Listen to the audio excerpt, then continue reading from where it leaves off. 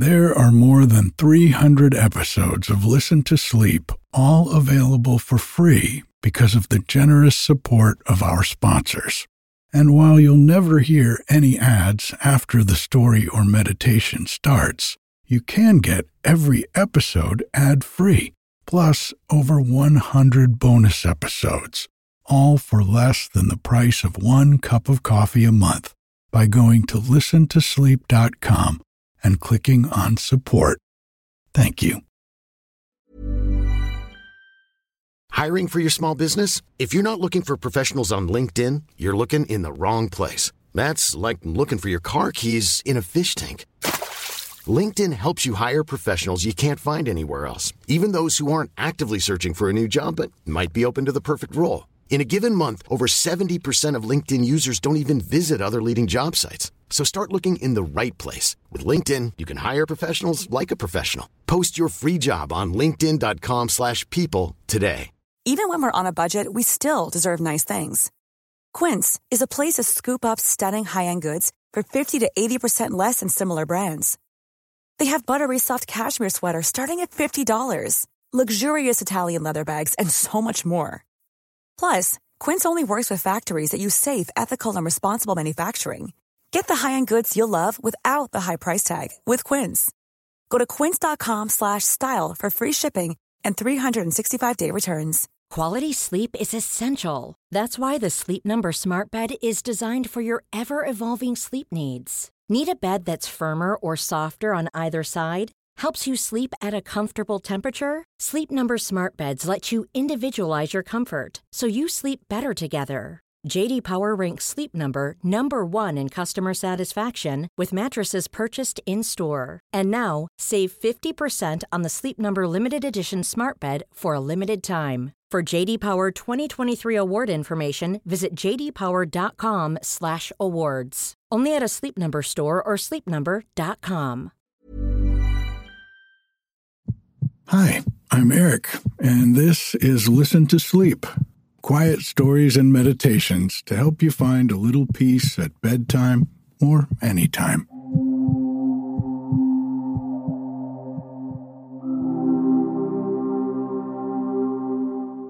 Sometimes I don't know how to start these episodes. I like to share with you a little something from my week, something real. But sometimes the words aren't there. Lately, I've found more and more of my life feeling like that. Like an experience that doesn't fit into words. It's made working on the book I'm writing a little more difficult at times, but I'm rolling with it. In ways, it sort of feels like I'm cracking open a little more every day. Like I'm able to just be with what is in life. Feeling that even the struggles are a part of the journey that's perfect and on time. Thank you for being a part of that journey. Whether you're following along via these podcast introductions or on TikTok, Instagram, or YouTube, I'm really happy you're here. And speaking of YouTube, I'm posting longer videos these days, along with some meditations and bedtime story episodes. You can search for Listen to Sleep on YouTube, or just click the link in the show notes to go straight there. I also want to remind you that my free monthly newsletter is coming out this week. It's where I share stories about the things I've learned living here on the mountain, along with some tips to help you get a better night's sleep and a little more peace during the day. When you sign up, you'll also get a free sleepy audiobook and a relaxing 30-minute recording of the creek behind my cabin. You can enter your email on listentosleep.com or just click the link in the show notes. You know, one thing that I'm feeling a lot of these days is gratitude. And in the spirit of that gratitude, I want to thank everyone who supported the podcast by joining the Patreon this week. Thank you, Christy, Jamie, Getting on Track, Sheila, Jen, Brooks, Candy, Lori, Eliza, Donna, Catherine, Scarlett, Emily, and Erica. Thank you so much. If the podcast helps you sleep, I sure would appreciate your support too. For less than $3 a month, you can get the new episodes of the podcast a day earlier and ad-free. And when you join, you'll get an immediate download of the entire audiobook of Alice's Adventures in Wonderland as a thank you gift. You can get all this and the other longer books that I read serially on Listen to Sleep Plus on Wednesday nights when you support the podcast for $5 a month. Subscribing to Listen to Sleep Plus gives you access to all the chapters of the books I've read so far, like Peter Pan, Winnie the Pooh, and lots of others. Plus, you'll get a new chapter from the current book I'm reading every Wednesday night. Right now, we're just about 5 or 6 chapters into the beginning of Treasure Island, and it's really good. I don't mean to sound like a public radio pledge appeal, but it is just me making Listen to Sleep, and the Patreon is what helps me continue to do this, knowing that I've got a little bit of steady income from all the folks who are chipping in just a little to keep the podcast going. You can get more information about all of this at listentosleep.com, or you can just click on the link in the show notes. This week's story is about a young boy who leaves behind the dreams of boyhood as he awakens into the responsibilities of being an adult.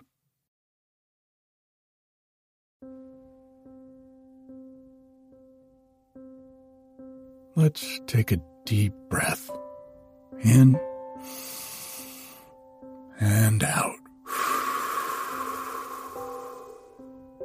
Just letting your attention settle on the breath and maybe on the feeling of gravity pulling you deep down into the mattress.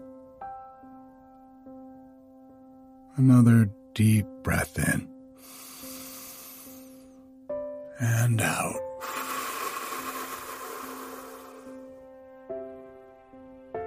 Letting go of the day, nothing to do, nowhere to go, no one to be.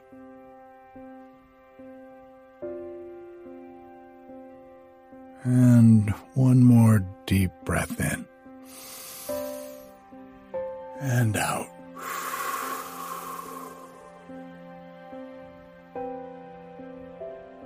If you start to feel sleepy while you're listening to the story, that's okay. Just let yourself drift off.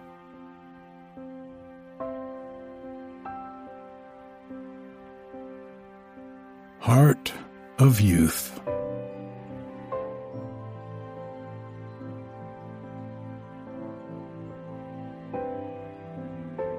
The boy on the cultivator straightened as the horses walked from the soft, spongy ground of the cornfield to the firmer turf at the side of the road. He spoke sharply to the plodding team and turned the cultivator around, lowering the blades for another row. Then, when the horses had fallen into a slow walk, he slouched down and with bent head watched the hills of young corn pass beneath him.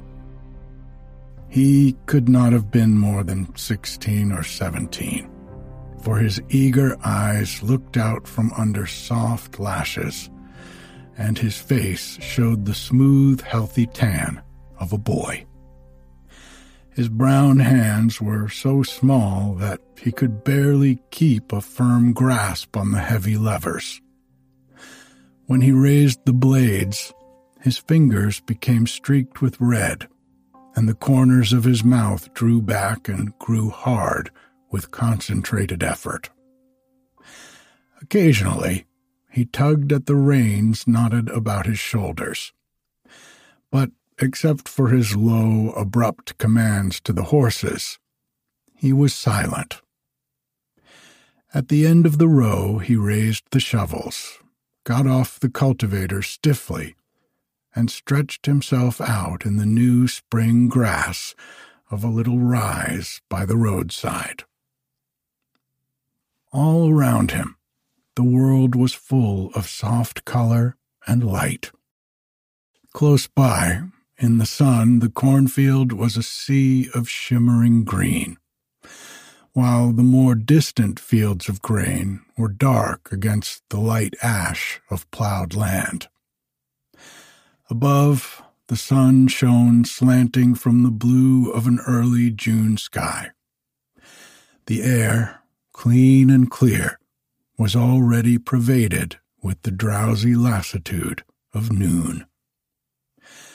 The boy looked listlessly out over the long rows of corn still to be cultivated. Near at hand, the young stalks seemed strong enough to win in their struggle toward the sun, but the distant corn lay like a filmy shadow of green on the black soil. Behind the cultivator, a flock of blackbirds fed in the fresh-turned earth. The boy watched them with half-shut eyes. When one of the birds had fed, it would hop upon a lump of wet black earth, and being satisfied that it could eat no more, would skim in rapid undulating flight to the row of willows in the next pasture. On a fence post, a meadowlark filled the silence with a liquid flow of music.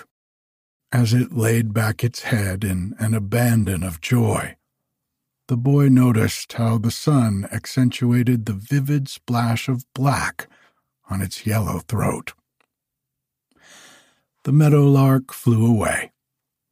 The boy got up and climbed listlessly into the cultivator seat.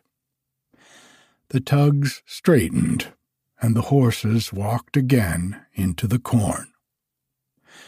One of the team, however, a heavy, powerful bay, lagged continually, at times almost stopping. The cultivator slid sidewise, and the blades tore the corn out by the roots. The boy jerked the reins, slapping them over the horse's back. "Get along there, Jim," he called. Jim pulled evenly for a moment, then lagged again. In sudden violence of anger, the boy pulled cruelly at the horse's mouth, cursing in low, abrupt sentences. The horse stopped. The blades slipped, again tearing up a hill of corn. From sheer rage, the boy was silent. Then he jumped from the cultivator, and gathering the slack of the reins, hit the horse about the head with all his might.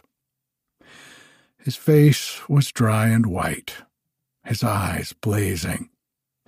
As he continued to strike the horse, he found expression. "You damn lazy brute, you! I'll show you who's running this job, you or me." His words came sharply, in gasps between blows. Then he cursed again, cursed the work and the horse. Fine lines of fatigue showed in his face. At last he stopped. A slight color had come to his cheeks. For a moment he watched the horse, which stood with muscles moving in quivering ripples of pain and fear. Then he walked soberly back and climbed upon the cultivator seat. The horses moved on. They walked evenly now, starting at any movement of the boy, who stared steadily at the swiftly moving ground, two red spots still burning through the tan of his cheeks. They went once across the field. On the return, the boy stopped impetuously by the road and, jumping down from the seat, walked to the horse he had beaten. The horse quivered and shied towards its mate. The boy stroked its neck. "Whoa, Jim. Whoa, boy," he repeated. He hesitated a moment, then went across the road to the meadow and picked an armful of young tufts of clover. He fed it to the horses, a handful at a time. They ate eagerly, all trace of fear gone as they reached out their necks for the young grass. Over the boy's face passed a conflict of expressions. At one time, the cheeks were soft, and a boyish look lay in his eyes. Then came a strange, dry expression, as of age, which formed tense lines about his mouth. But as he climbed up to the seat of the cultivator, the softer expression remained. The horses were beginning to draw at the tugs when the boy heard a horse galloping on the road behind him. He looked back. One of the neighbor boys, Bill Simmons, was riding furiously down the hill. The boy turned quickly about in the seat as if he had not seen Bill, and tried to hurry the horses. What did Bill want, anyway? It was like him to blunder along when he wasn't wanted. His big, greasy face, shaded by the long hair falling unkempt over his forehead, had always made the boy dislike Bill. He tightened the reins. "Hey, Frank, wait a minute." Bill slid awkwardly from the colt's back. The boy twisted the reins about the levers and turned in the seat. "How are you, Bill?" he answered, without animation. Bill tied the colt, a bay, to the willows. "Well, what do you think of my new colt?" He came closer and lounged forward against the fence. "I broke him in myself, all alone, too. Now that was a job, Lord. You ought to have seen him bucking and standing on his hind legs." They were silent for a moment. Bill amused himself by flinging clods at the colt, which jumped wildly each time one struck him, his body quivering, his eyes white and distended. After a few clods, Bill turned to the boy. "I guess maybe I'll be leaving soon." The boy looked up quickly. "Yep, I'm going off to my brother's ranch in Dakota. I'm getting tired of the work here. It's too hard. It's work, work, work all the time, with a little while for eating and sleeping. All summer you can work your head off, and then in winter you can lay off for a couple of months and don't know what to do." The boy looked out over the fields. Even Bill could go away. The heavy, flabby cheeks from which the small eyes peered inquisitively disgusted the boy. Bill picked up another bit of turf and threw it so that the colt jumped wildly, pulling the young willows almost to the ground. The boy turned to Bill, his face flushed. "Say, if you want to stay around here, you got to cut out firing stones at that colt. You'll never get him tame that way, you thick-headed fool." Bill stood quiet for a moment. The boy saw an expression of incredulous surprise on Bill's face. Then it became brick red. He did not wait for Bill to answer, but started the horses. When he looked back, Bill was riding away over the top of the hill, his body swaying with the rhythm of the gallop. The boy was glad that Bill was angry. He didn't want people around. And besides, why did Bill have a chance to go away? His eyes grew hot. The morning passed slowly. When finally the shadow of the cottonwood tree at the corner of the pasture pointed directly to the north, the boy unhitched, cleaned the cultivator shovels carefully with a handful of grass, and placed them upon the hooks. With the reins about his back, he trudged up the long slope of the hill through the warm dust, swinging his water pail in cadence with his steps. They reached the top of the hill. The house was only a short distance from the road. He could see his father carrying a basket of wood to the house. He hoped that his father would not come and help him unharness the horses. He wanted to be alone. He dreaded facing their conversation at the dinner table. His eyes grew hot again. Everything was so old to him. He always came home just at dinner time.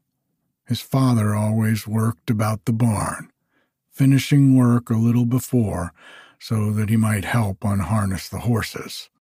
And dinner was always ready when they came in the house. The boy kicked a clod viciously.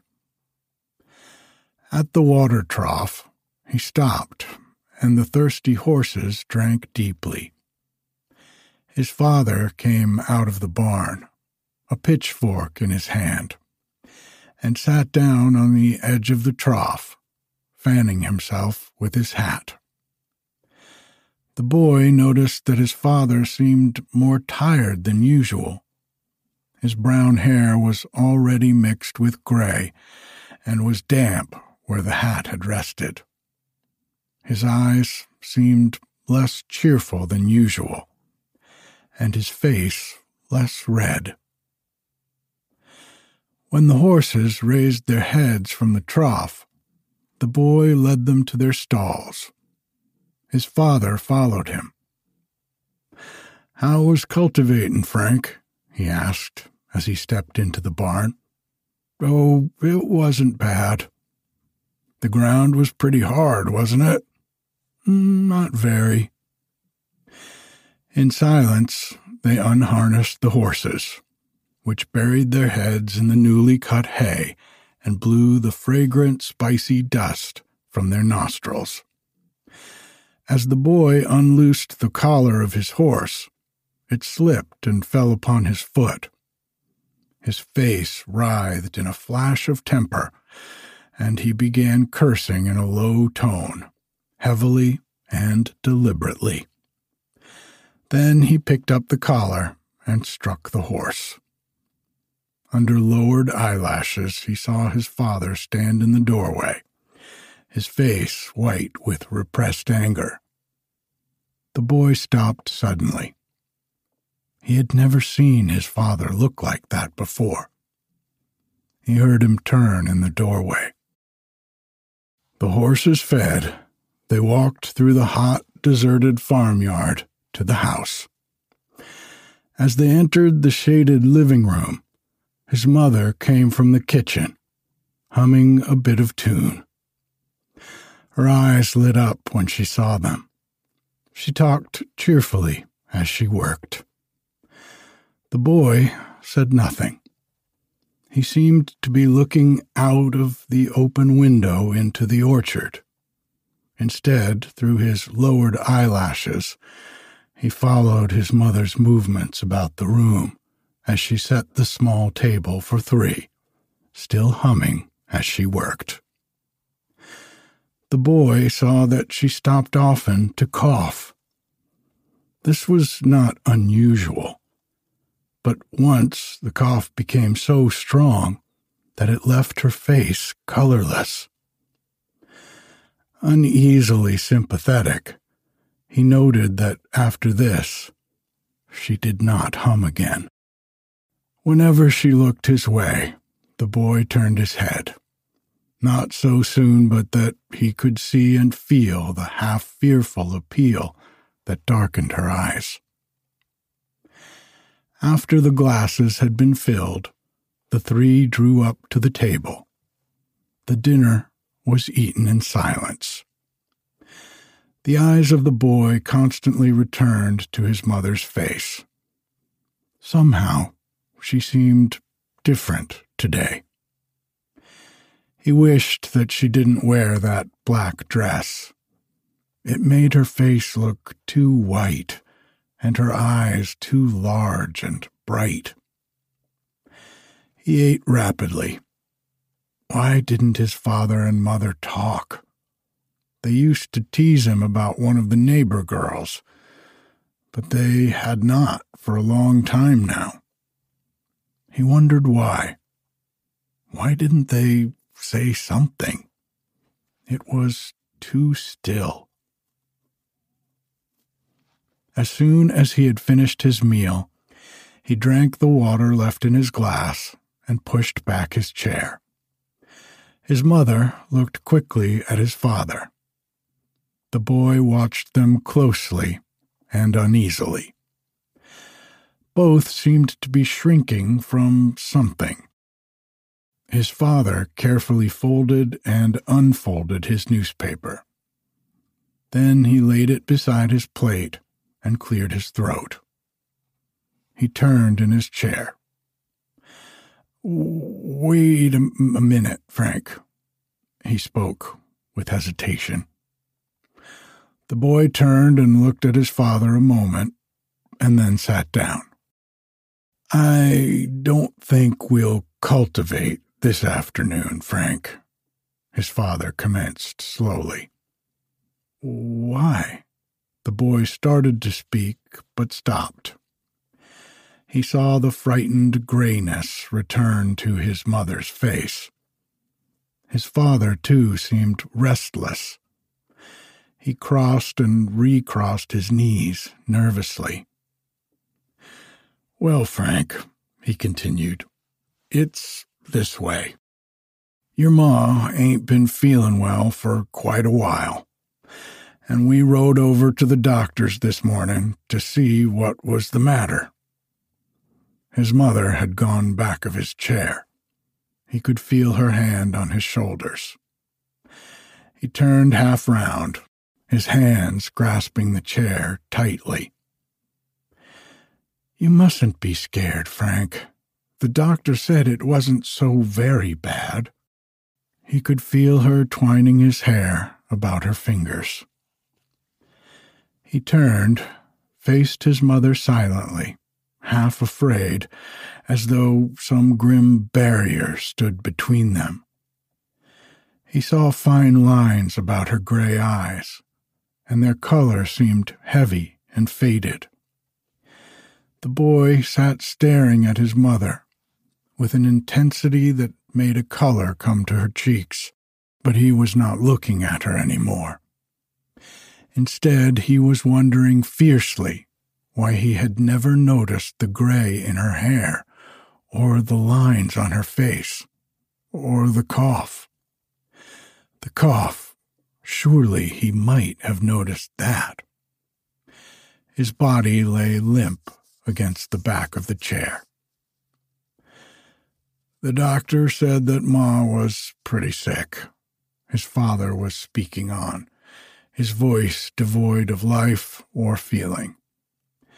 "But he said that she'd be all right if she went someplace where the air was drier." "What did he say it was?" he asked in a strained voice. "It's her lungs, he says." They were silent after this. He was looking out of the window at a far-away straw stack, which lay a mass of dull gold in the somber setting of plowed land. His mother still stood behind his chair. In the heavy silence of the room, he could hear her uneven breathing. "What will we do with the farm here?" As she spoke, the boy felt his mother's hand press more heavily on his shoulder. He turned from the window and caught his father's eyes looking at him. He saw his face flush. "I guess we gotta sell it. I can get a fair price. Help is scarce and rent's low since the dry years. We can't afford to rent it." Again, the boy caught his father's glance resting hopefully on him. "But we can't sell the old place. We have worked it too long." The boy was uneasily conscious of the break in his mother's voice. He sat up, his body stiffened.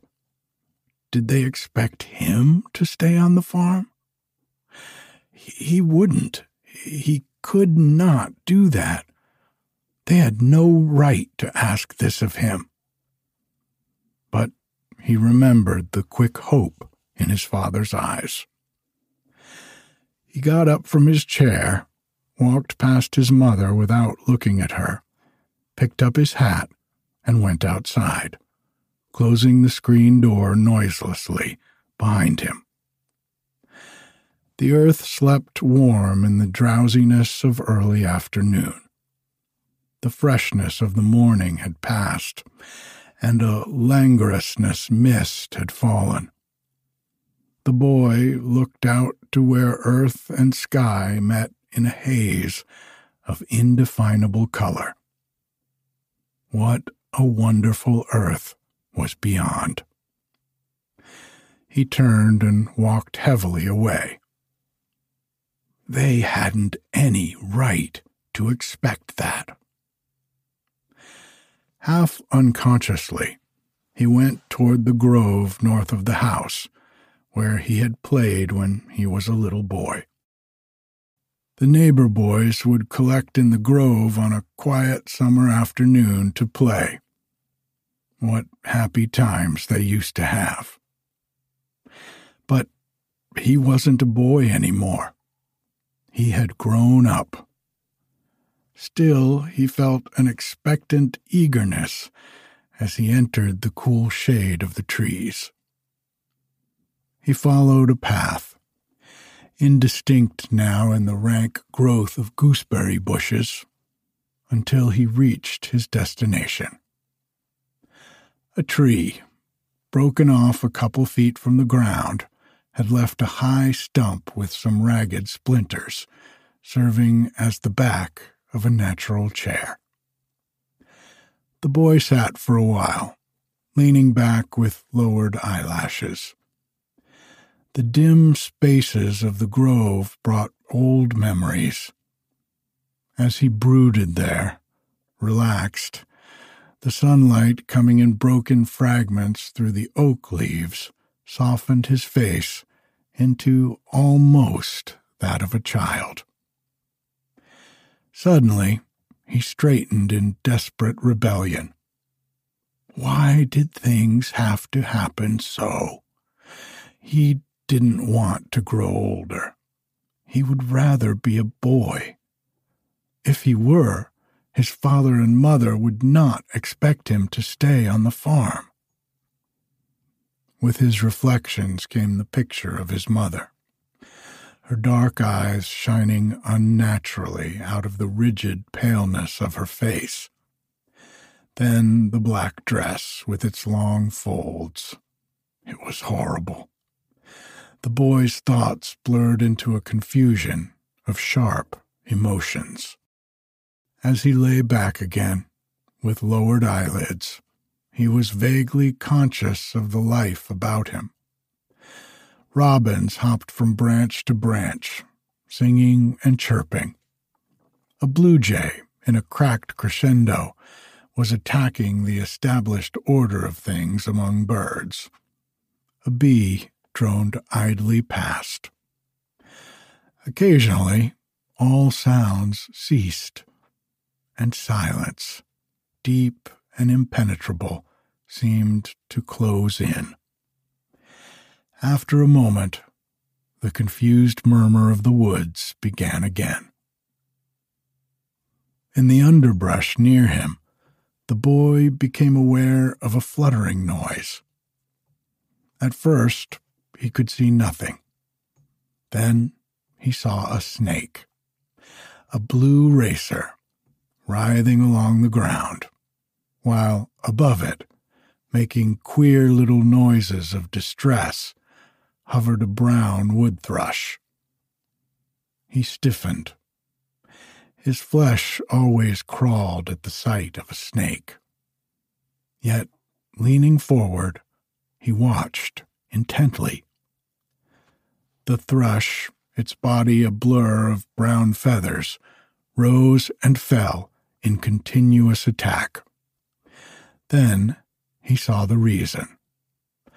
A few yards from the tree stump lay a nest, hidden in a clump of gooseberry bushes. Above the rim showed a circle of hungry, gaping beaks. The snake was crawling steadily toward the nest. It was almost there. The thrush became wild in fear for its young. Again and again its body flashed in silent, deadly attack. The snake, rearing its head from the ground, its jaws wide, struck back at the fluttering terror above it. The snake reached the nest. It writhed over the edge. With a quick, sharp note, the bird flung itself upon its enemy. A blur of brown feathers and a glimpse of a twisting, bluish body were all that the boy could see. A moment, and the snake writhed out from the nest. The thrush lay on the ground, blood crimsoning the speckled white of its breast. Its wings fluttered slightly. Then the body was still. The boy leaned back against the trunk and closed his eyes. He released his breath sharply. His throat contracted so that he almost choked. He had always had a horror of seeing a creature maimed or killed. He felt it doubly now, and he might have helped the bird. No one else could. Yet, it was only a bird. Such things happened continually. They had to be. But he could not forget the flutterings of the dying thrush. Then, suddenly, he remembered his mother. After a long time, his eyes opened. The tree, the sky, all the country was asleep. The absolute tranquility of space lay lightly in the air and bathed the earth with a drowsy light, and the boy yielded himself to the silence. His eyes mirrored the mystic, reflective mood of the afternoon. In the west, ragged clouds massed together and spread over the sky, their long streamers black where they reached the sun, darkening the earth with the gray, misty twilight of the storm. Then a cool breeze sprang up, and the clouds receded, and the sun shone out. The boy became conscious that it was late, and jumped down from his seat. He felt strangely cheerful. The confused emotions which had raged in him all the afternoon had spent themselves, and he whistled as he walked on between the trees. When he turned into the lane near the house, he could see in the west a few black masses of cloud, vivid against the crimson flame of the sky, wandering spirits in an infinity of lonely space. At the windmill, he stopped and looked toward the house. The kitchen was lighted. The rest of the house was dark and shadowy. A thin spiral of smoke twisted up until it became lost in the gray light. How home-like it all was. The boy walked quickly toward the house, took the milk pails from the hooks on the porch, and went into the barn. The horses did not raise their heads from the grain as he entered. The sound of their crunching, the sweet smell of the hay, seemed part of the pervading rest and content about him. His father came up from the gloom of the barn, carrying a pail of milk. He glanced at the boy. "I thought I'd do the chores tonight, son. You don't get a vacation very often. You ought to rest." "Oh." The boy felt sudden embarrassment. He had a queer pity for his father. He almost wished that he could have done the chores himself. It was dark as they walked slowly to the house. In the dusk to the east, the moon appeared, red on the rim of the horizon. Everything seemed asleep, yet infinite life still vibrated through its sleep. Out of the oak grove sounded the hopeless lament of the turtle dove, voicing the mystery and sadness of the night. From the farm to the north came the faint cry of someone calling the cows. A moment, the boy felt as though it were the wonder and music of the horizon that called. Then he smiled at the idea. His father stopped on the porch. The boy knew what his father was thinking, knew with a wave of pity and understanding. It seemed to him, there, in the darkness, that suddenly he was able to comprehend the shadows, which he had not known before in his boyish dream of life. He took off his hat. The night wind was cool. How intense the night was. Nature seemed a living and beautiful power, ever veiled, but always near. For a moment, his father rested his hand upon the boy's shoulder. The boy moved closer to him. "Good night,"